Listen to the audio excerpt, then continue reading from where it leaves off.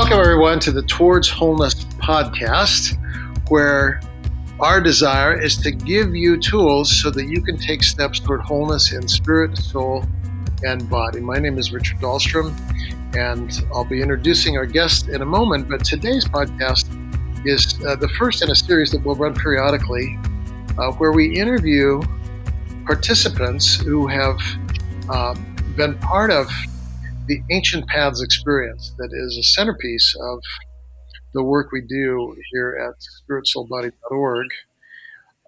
We live in a culture, as most of us are quick to acknowledge, where many people seem to be stuck at various points along the developmental stages of life.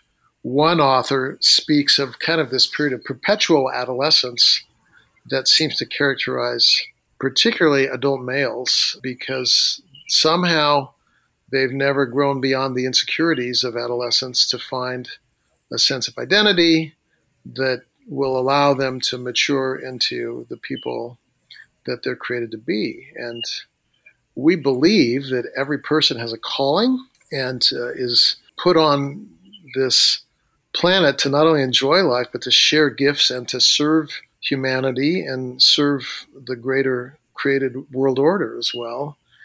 And our desire is to give people tools so that people don't end up stuck along the way. People do end up stuck at the adolescent level. Sometimes people end up stuck because a crisis occurs in their life. It could be domestic violence. It could be a vocational crisis, a financial crisis with one's children. We've heard of midlife crisis as well, where people have kind of a crisis of meaning in the middle of life. It's as if they climbed the mountain and then wondered if they're on the right mountain or not. And then some people face crises as well toward the end of their career period as they ponder retirement and wonder what that final third or final quarter of life holds for them. And our desire is to provide this Ancient Paths experience so that people can gain the tools through a kind of a focused experience that will enable them to overcome this sense of being stuck. The Ancient Paths experience culminates in a 36 to 48 hour outdoor time that includes sleeping without the shelter of a tent, but under a tarp. So you're really out in the elements. There's fasting and there's solitude.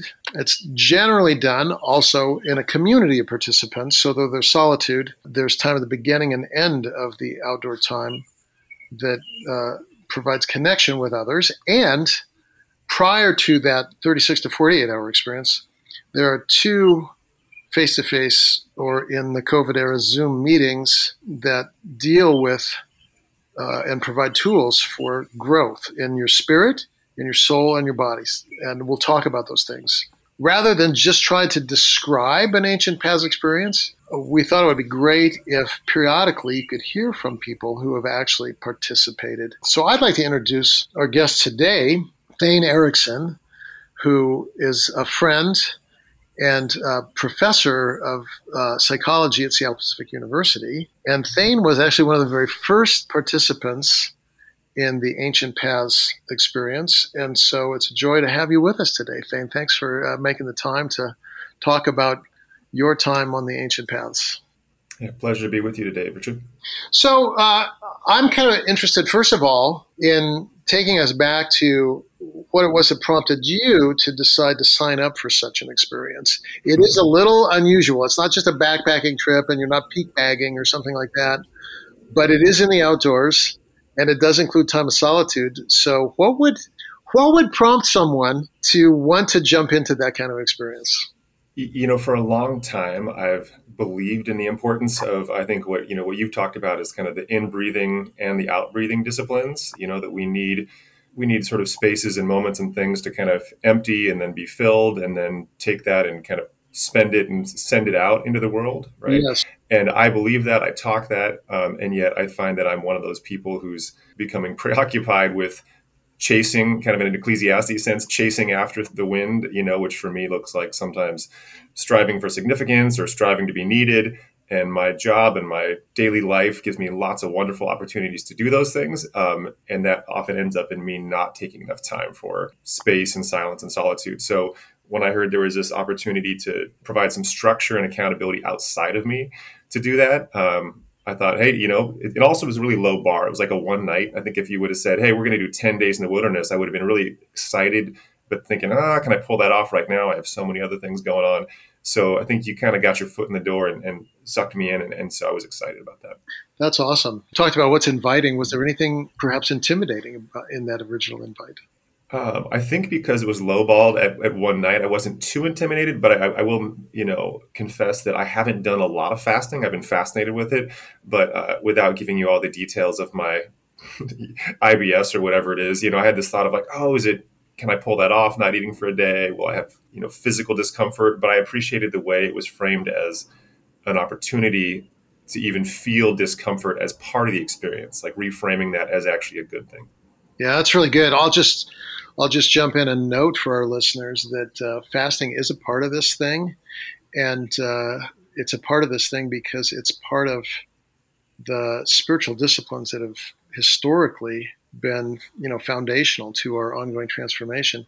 And at the same time, we do a medical intake inventory in the front end. So if you have diabetes or an eating disorder or something like that, we wouldn't want you to not participate because of that element. We want to make it available for everyone, and we realize there are some medical extenuating circumstances that make fasting difficult, and know that there's always food in the tent of the guide, and nobody has to be afraid that they're going to wither in the outdoors, and those with medical circumstances don't have to be subject to that in the same way. But yeah, I think that's a common hesitancy that people have, which shows me how little we fast actually in our culture, right? Like we really do have a rhythm of consumption. And then I ponder how that rhythm of food consumption informs the other ways in which I'm a consumer. Does that make sense? Like, right. I got to have a meal. And then just yesterday in my social media feed, a sweatshirt came up that I don't need. And I was so overwhelmingly tempted to buy it because it was pretty and I could see myself in it. And then I had to stop and go, okay, I'm a consumer and I want to fight against that as much as possible so that I'm making conscious choices, not just with food, but with all of my consumptive choices. And fasting actually helps me do that. How was fasting for you on the Ancient Paths outdoor experience? Yeah, and I also I would just add to that. You were saying expanding fasting from food, but then talking about fasting from purchasing. I would just add, I appreciate your focus with this on fasting from a range of things, right? So fasting from electricity. There was talk in the preparation phase of taking a night to take a break from electricity and using a candle. And I hadn't really heard that from the pulpit, right. In churches I've been to before, of sort of that level of discipline. Or if I think about in my family, we've come to anticipate and expect and feel like we deserve a certain dose of entertainment every day, and fasting from that. And so, I just broadly speaking, I guess I'm a big fan of this idea. At least again in my head, I'm a big fan of doing this because we get so controlled by these external inputs that sort of say, you need me now.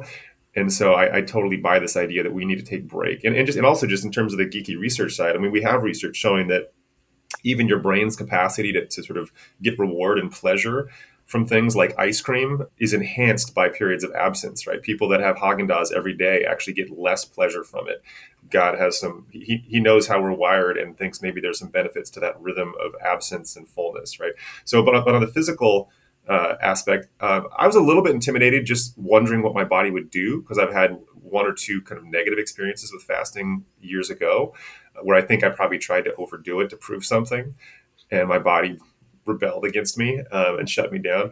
It actually went relatively well. I mean, I drank a lot of water during the day, and I'm sure we'll talk about this, but I had my own kind of rhythm of prayer and meditation and silence. And I try to really just use other sensory input to kind of fill myself. It's kind of like that old song, you fill up my senses like a night in the forest. Yeah. Like I try to literally absorb, God's presence and the beauty and the air and the cold water of jumping into the Alpine Lake and drink water. And it actually, I felt like that between those things, I was full enough that I didn't have a huge need. And then it was lovely on the tail end to get to have a meal, with the people I was with afterwards Right. as well. That's very cool.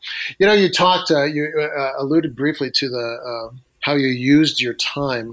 And those who participated in Ancient Paths Experience, as you know, you set up a shelter, and then you're kind of on your own. Your guides check in on you to make sure that you're safe and sane and doing okay. But other than those periodic check-ins, you're given tools to use the time, but you're not given a schedule. And so a couple of questions. A, how was that, having just this huge block of time with no one to talk to? And B, what did you do with the time? Well, some aspects of that were kind of delicious, I'd say, because I haven't been bored in 30 years. Because between having three adolescent kiddos and working full time in academics and teaching and doing private practice as a clinician, and also just enjoying life, I find I pathologically tell myself I don't have enough time. And so having kind of a structured experience where I couldn't fill it with those strivings was lovely in many ways. But I'd also say that it then sort of raised the questions of, what do I do with myself right now? Right. And how I spent it was trying to create. I mean, I just experimented a little bit, and I had some of those activities you mentioned, right? So there's these activities around the field guide, which has some little readings, and I'd kind of get into a rhythm of reading something, meditating on it, doing some prayer, kind of conversational prayer with God, as well as kind of centering or contemplative prayer, with more just kind of practicing the presence of God and trying and failing at that. But I also, we were instructed to not get out, like not really travel very far, probably for safety reasons. They don't want people going rogue and getting lost. But I found it useful to within a limited geographical range, to just get up and move and be in different physical spaces for different periods. So there were some times where it was lovely to be, sitting on a rock overlooking this alpine lake, and that was my space, or being in laying on the ground in the sun in a different space. Right. So for me, it helped to have a rhythm over time of doing those things. And so you kind of built your own rhythm and used the guidebook to inform what you chose to do. And I think that that's not only wise, but typical. Did the time go slow or fast, or can you even know? How did that feel for you? I would just say yes. It went quickly. I mean, a day, 24 hours is not long, but again, that time passes differently depending on what you're doing, right? So not having my day scheduled for me, not having a lot of external demands on me, it does make you aware of the passing of time in a different way. And I could imagine, right? I'm thinking about the desert fathers, desert mothers back in the day, or other ascetics. For me, it was so novel. It's like, oh, this is almost exciting. It's this new thing I'm doing. But I can imagine if you expand this out, you hit periods of a lot of, I think about the monks experiencing boredom, or acedia or sloth, or some of those old ideas. Right.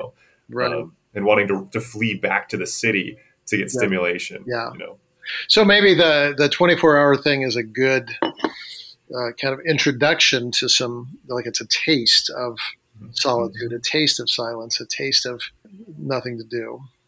So returning to the subject of fasting, I kind of want to notice that not only is food addressed and electricity, but guests and participants turn in their phones, so that you're out there in the wilderness, not only without access to cell coverage and text messages, but even the stuff that would be embedded in your phone if you have a Kindle reader or something like that. And I think that this has been, for many guests, both the bigger challenge than food and the bigger impact. How was that for you, fasting from your phone? I mean, there was moments where I noticed kind of pings, right? And not pings on my phone, but internal pings, right? Pings where wondering, what am I missing? What else should I be getting done? Or even just the desire to share experiences, like, oh, I want to share something that just happened with people, right? And so I think even just reflecting and noticing how those external pings become internal pings, and which in some ways, I'm probably the wrong person to ask this question, though, because I'm already a little bit of a Luddite. I already have a mostly hate relationship with computers and devices, because I use them so much, and I feel like I notice them pulling me away from creation and people, and that's just it's not my addiction. I probably have other things. Right. But But I will say it's a great example of how, and again, I love our techie friends and neighbors, right? But how a lot of these devices have been engineered with psychology in mind to sort of have cue, action, reward happening, right? And so you hear that ping and it gets linked, it's conditioning, right? It gets linked to the reward of feeling important or sharing with somebody or keeping up to date. And that actually, what works gets repeated. And so it's like the conversation I have ongoing with myself, my spouse, my kids about to what extent are these devices actually smarter than us, and that they hack us a little bit. So I think in some ways this is a neat old school hack of the hack, right? Fasting Right. from it gives you a chance to do that. And again, for me, it's like a little reset button, right? Like I go out and do one of these ancient paths experiences on my own every year, kind of annually. I get out alone and do a little backpacking and fasting and solitude by lake, and I just turn my phone off. I know it's there in case there's an emergency and I need to call for help. And the ancient paths experience is structured in the same way. You would have been reachable had one of your kids gotten in an accident or something like that, but you don't have that direct access. And there's something really beautiful about breaking that cue, action, reward pattern that is so embedded in our daily living now that we don't even notice it. And so that's one of the things that's in the design of the experience. Another question that I had for you: the experience is designed around 1 Thessalonians 5:23, where Paul prays that the people to whom he's writing would enjoy fullness in spirit and soul and body. And we built that out with the spirit having to do with your deepest identity, and particularly your identity in Christ, which is a big, big subject. But we encourage people into the discipline of meditation there. And then with regard to soul, we want to help people unpack their story and kind of look back on their life retrospectively, asking the question, what experiences have shaped me most profoundly? And then the body, we've talked a bit about the fasting. We haven't talked much yet about the actual hiking and time in creation. But of those three categories, spirit, soul, and body, those tools, what stood out for you personally as most meaningful? I tend to be a both and kind of person. So in this case, I think it'd be an all three kind of things. So maybe just to mention something from each of them. In the kind of, and I like how you divided these up, right? And I think it's arguable that they all have multiple meanings, right? But I like how you kind of gave people this framework to do some work in. And in the spirit one, right? If we're kind of equating that with identity, in the field book, I appreciated how there was a kind of a long list of verses that are healthier narratives about who we are. And not all of them resonated with me at the particular moment I was in there, but I remember there was a couple that really fit with where I was at. And one was the John one, like, I'm your child, I'm God's child. Mm-hmm. Which is just, there's just a simplicity to it. And with all the complexity that gets going on in my head and life, I found it helpful to kind of repeatedly pray that. And again, I grew up thinking that prayer is all just straight conversation. And I think it's beautiful and lovely. But for me, it was, as an adult learning later about some of these other forms of prayer where it's simply just keeping your attention on one thing, right? Whether that's your breath, right? Or I'm your child. And it's impossible for the mind not to wander, right? That's just what minds do. And so just this deceptively simple practice of just, I'm your child, and sitting with that. And then my mind goes to worries or plans, and just noticing that, coming back to I'm your child, right? Yep. So I mean, and I've formally trained in meditation and mindfulness, and I also I use it clinically with folks.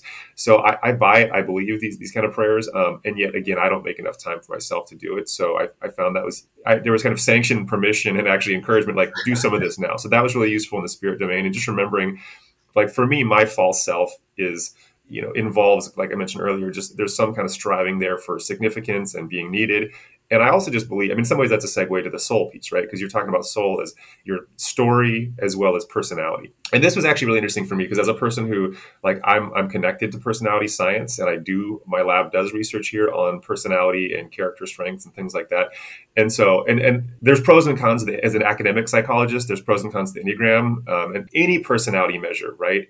They tend to get at the same kind of information of like, you tend to be more extroverted, introverted, you tend to Right. be more out, I mean, there's a lot of common dimensions, and you slice them up differently, but they all boil down to probably a few dimensions. Yes. And spending time thinking about, I brought up the Enneagram results. I brought up a Big Five test as well, and just had those in front of me and spent some time looking through those and really looking at, again, at this phase of life, what are the things that stand out to me? Because personality, I really think about it as what comes easy and what comes difficult for you. And we know it's about 50% genetic. And that's an interesting theological question too, right? Which is, why is that? God must think that diversity is a good thing in a lot of dimensions, including in personality, because not everybody is equally extroverted or equally prone to negative emotions or whatever. So thinking about those pieces, but then also the light side and the shadow side are both part of those. So for me, the identity piece is important, but then my false self actually connects back to my personality, which is the part of me that wants to be a helper and a peacemaker and a achiever and all those kind of things. Those are gifts God's given me, but they are also things that at my worst make me only those things, right? And chasing them. So I didn't mention body, but I'll get there whenever you want me to. Yeah, no. Well, first of all, regarding soul, I really appreciate that, and I think for me, the other tool that's embedded in there is kind of this retrospective look at your story through Life Map or however it's framed. But to be out in the woods and have nobody there and think about experiences that have made me afraid of conflict or made me addicted to approval or made me the kind of person that cares excessively regarding what other people think, There's a power in the spaciousness of being able to, look at that stuff in my story, and when it's coupled with this notion that Christ is present through the identity things that we're dealing with, there can be a redeeming thing that happens to some of those darker pieces of our story, and a gratitude thing that happens to some of the brighter pieces of our story. So thanks for that. That's really, really valuable. What do you learn from being in creation, like in a real direct way, under a tarp, so that you're not afraid of rain, but not even in a tent, as is typically the case with backpacking? I love that aspect of it because, again, it's easy for me to live in my head, as a person who sort of thinks professionally and lives with people in their heads as well. But even there, right, we want to get into people. I mean, heads and bodies and hands and hearts, and it's all connected, right? And for me, I mean, as I mentioned, feeling the hunger was useful, and just kind of touching it. I sometimes clinically we talk about having people kind of notice their experience, sensory or emotional or thoughts, and touching it like a rich tapestry, like feeling it, like noticing what's the quality. It's almost like, or for people that as you're a coffee fan, right? There's not just coffee. There's dimensions you can notice. That's right. Yep. And so even for unpleasant experiences, how can we get close to those and notice? What is that in my stomach? Is it sharp pain? Is it just is it gnawing? Is it dull? Is it just noticing? And for me, like, again, I found it like mildly uncomfortable feeling a little bit of hunger, but then just seeing that as something to be curious about was useful. And then, like I said, experimenting with using other sensory, with breathing in that mountain air, right? Feeling the hard ground. I think this is bad pun, but it's grounding as well. Just remembering, I normally sleep not on the ground, right? Right. There was a lot of sort of beauties of the joy of the physical stuff too, though. I mean, there was some sort of raptor or bird of prey that was hanging out in the tree right above me, and watching that swoop down. Actually, I was sitting there feeling hungry at dinner time, and I hear this wham, and there's this bird that just hits the top of the water, grabs a fish. I'm sorry, it missed it and flew off. And then I'm watching it, and it comes down for a second strike, gets its dinner, and getting to kind of watch this bird have its dinner. Wow. And then the next morning, I got to watch it have its breakfast too. So there was both the discomfort of not eating, but also the joy of seeing one of God's creatures eating.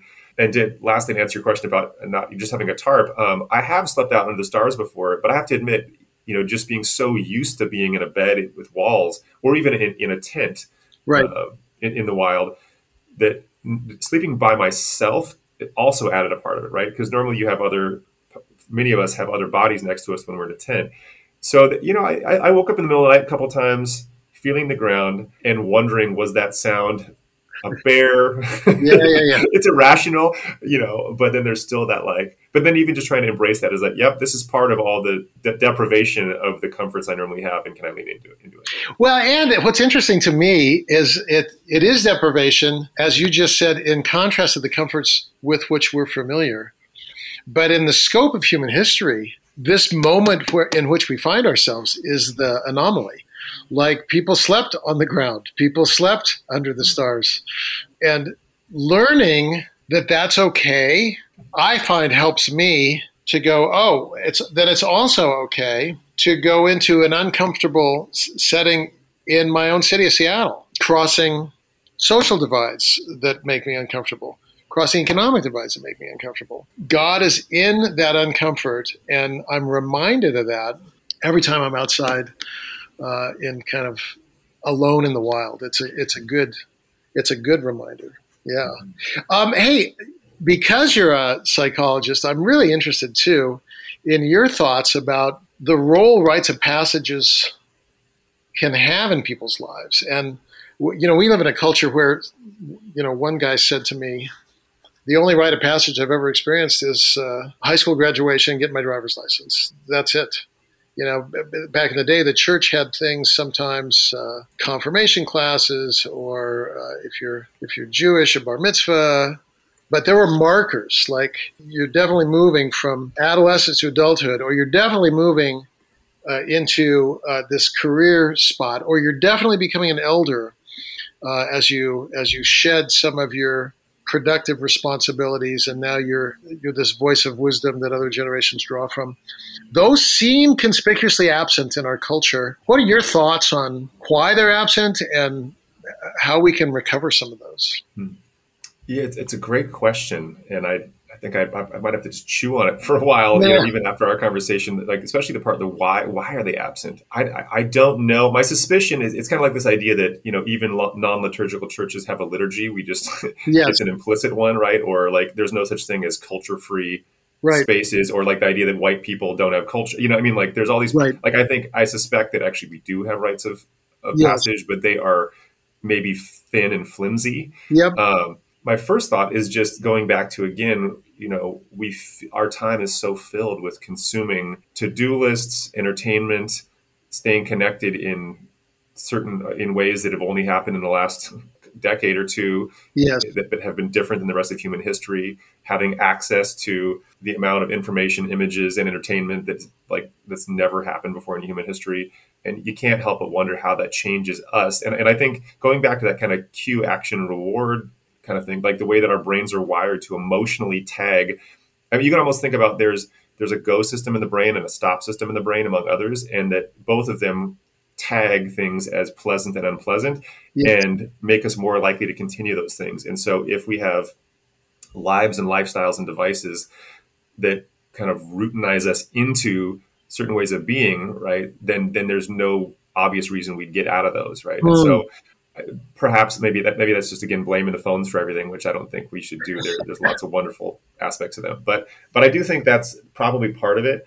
But to flip it on its head, that might be one reason why these kind of experiences can be important. As a person who does interventions, there's lots of ways to change people, right? Like by changing how you think, being renewed be transformed by the renewing of your mind, right? Mm-hmm.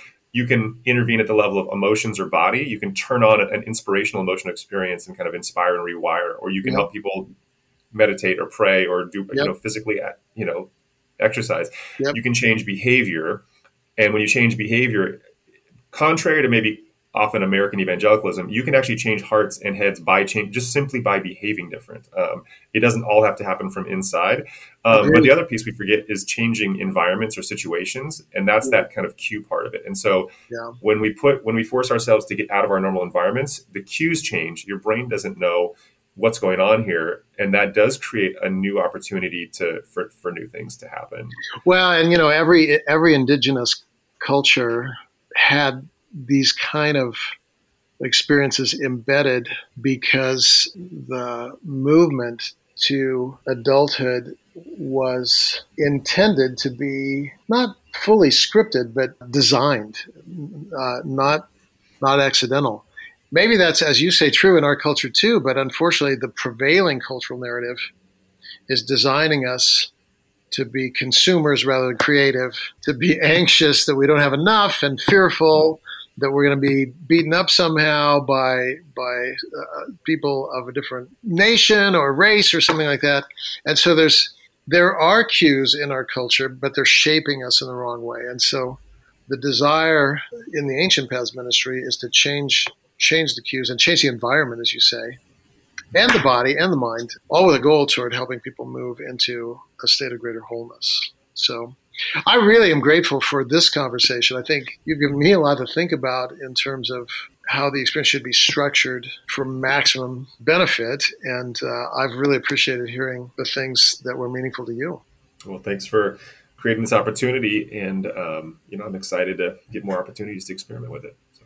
Super. Thanks again, Thane. I'm grateful. And for those of you who are listening, the way that you can sign up for an Ancient Paths experience or tell others about it is through the Ancient Paths website, which is embedded in spiritsoulbody.org. You'll see a tab at the top, or through Bethany Community Church website, churchbcc.org. Right now, in the spring of 2021, there are sign-ups available and trips happening this summer with the possibility for transformation. So look forward to those. Thanks for joining us, and we'll see you next time on the Toward Wholeness podcast.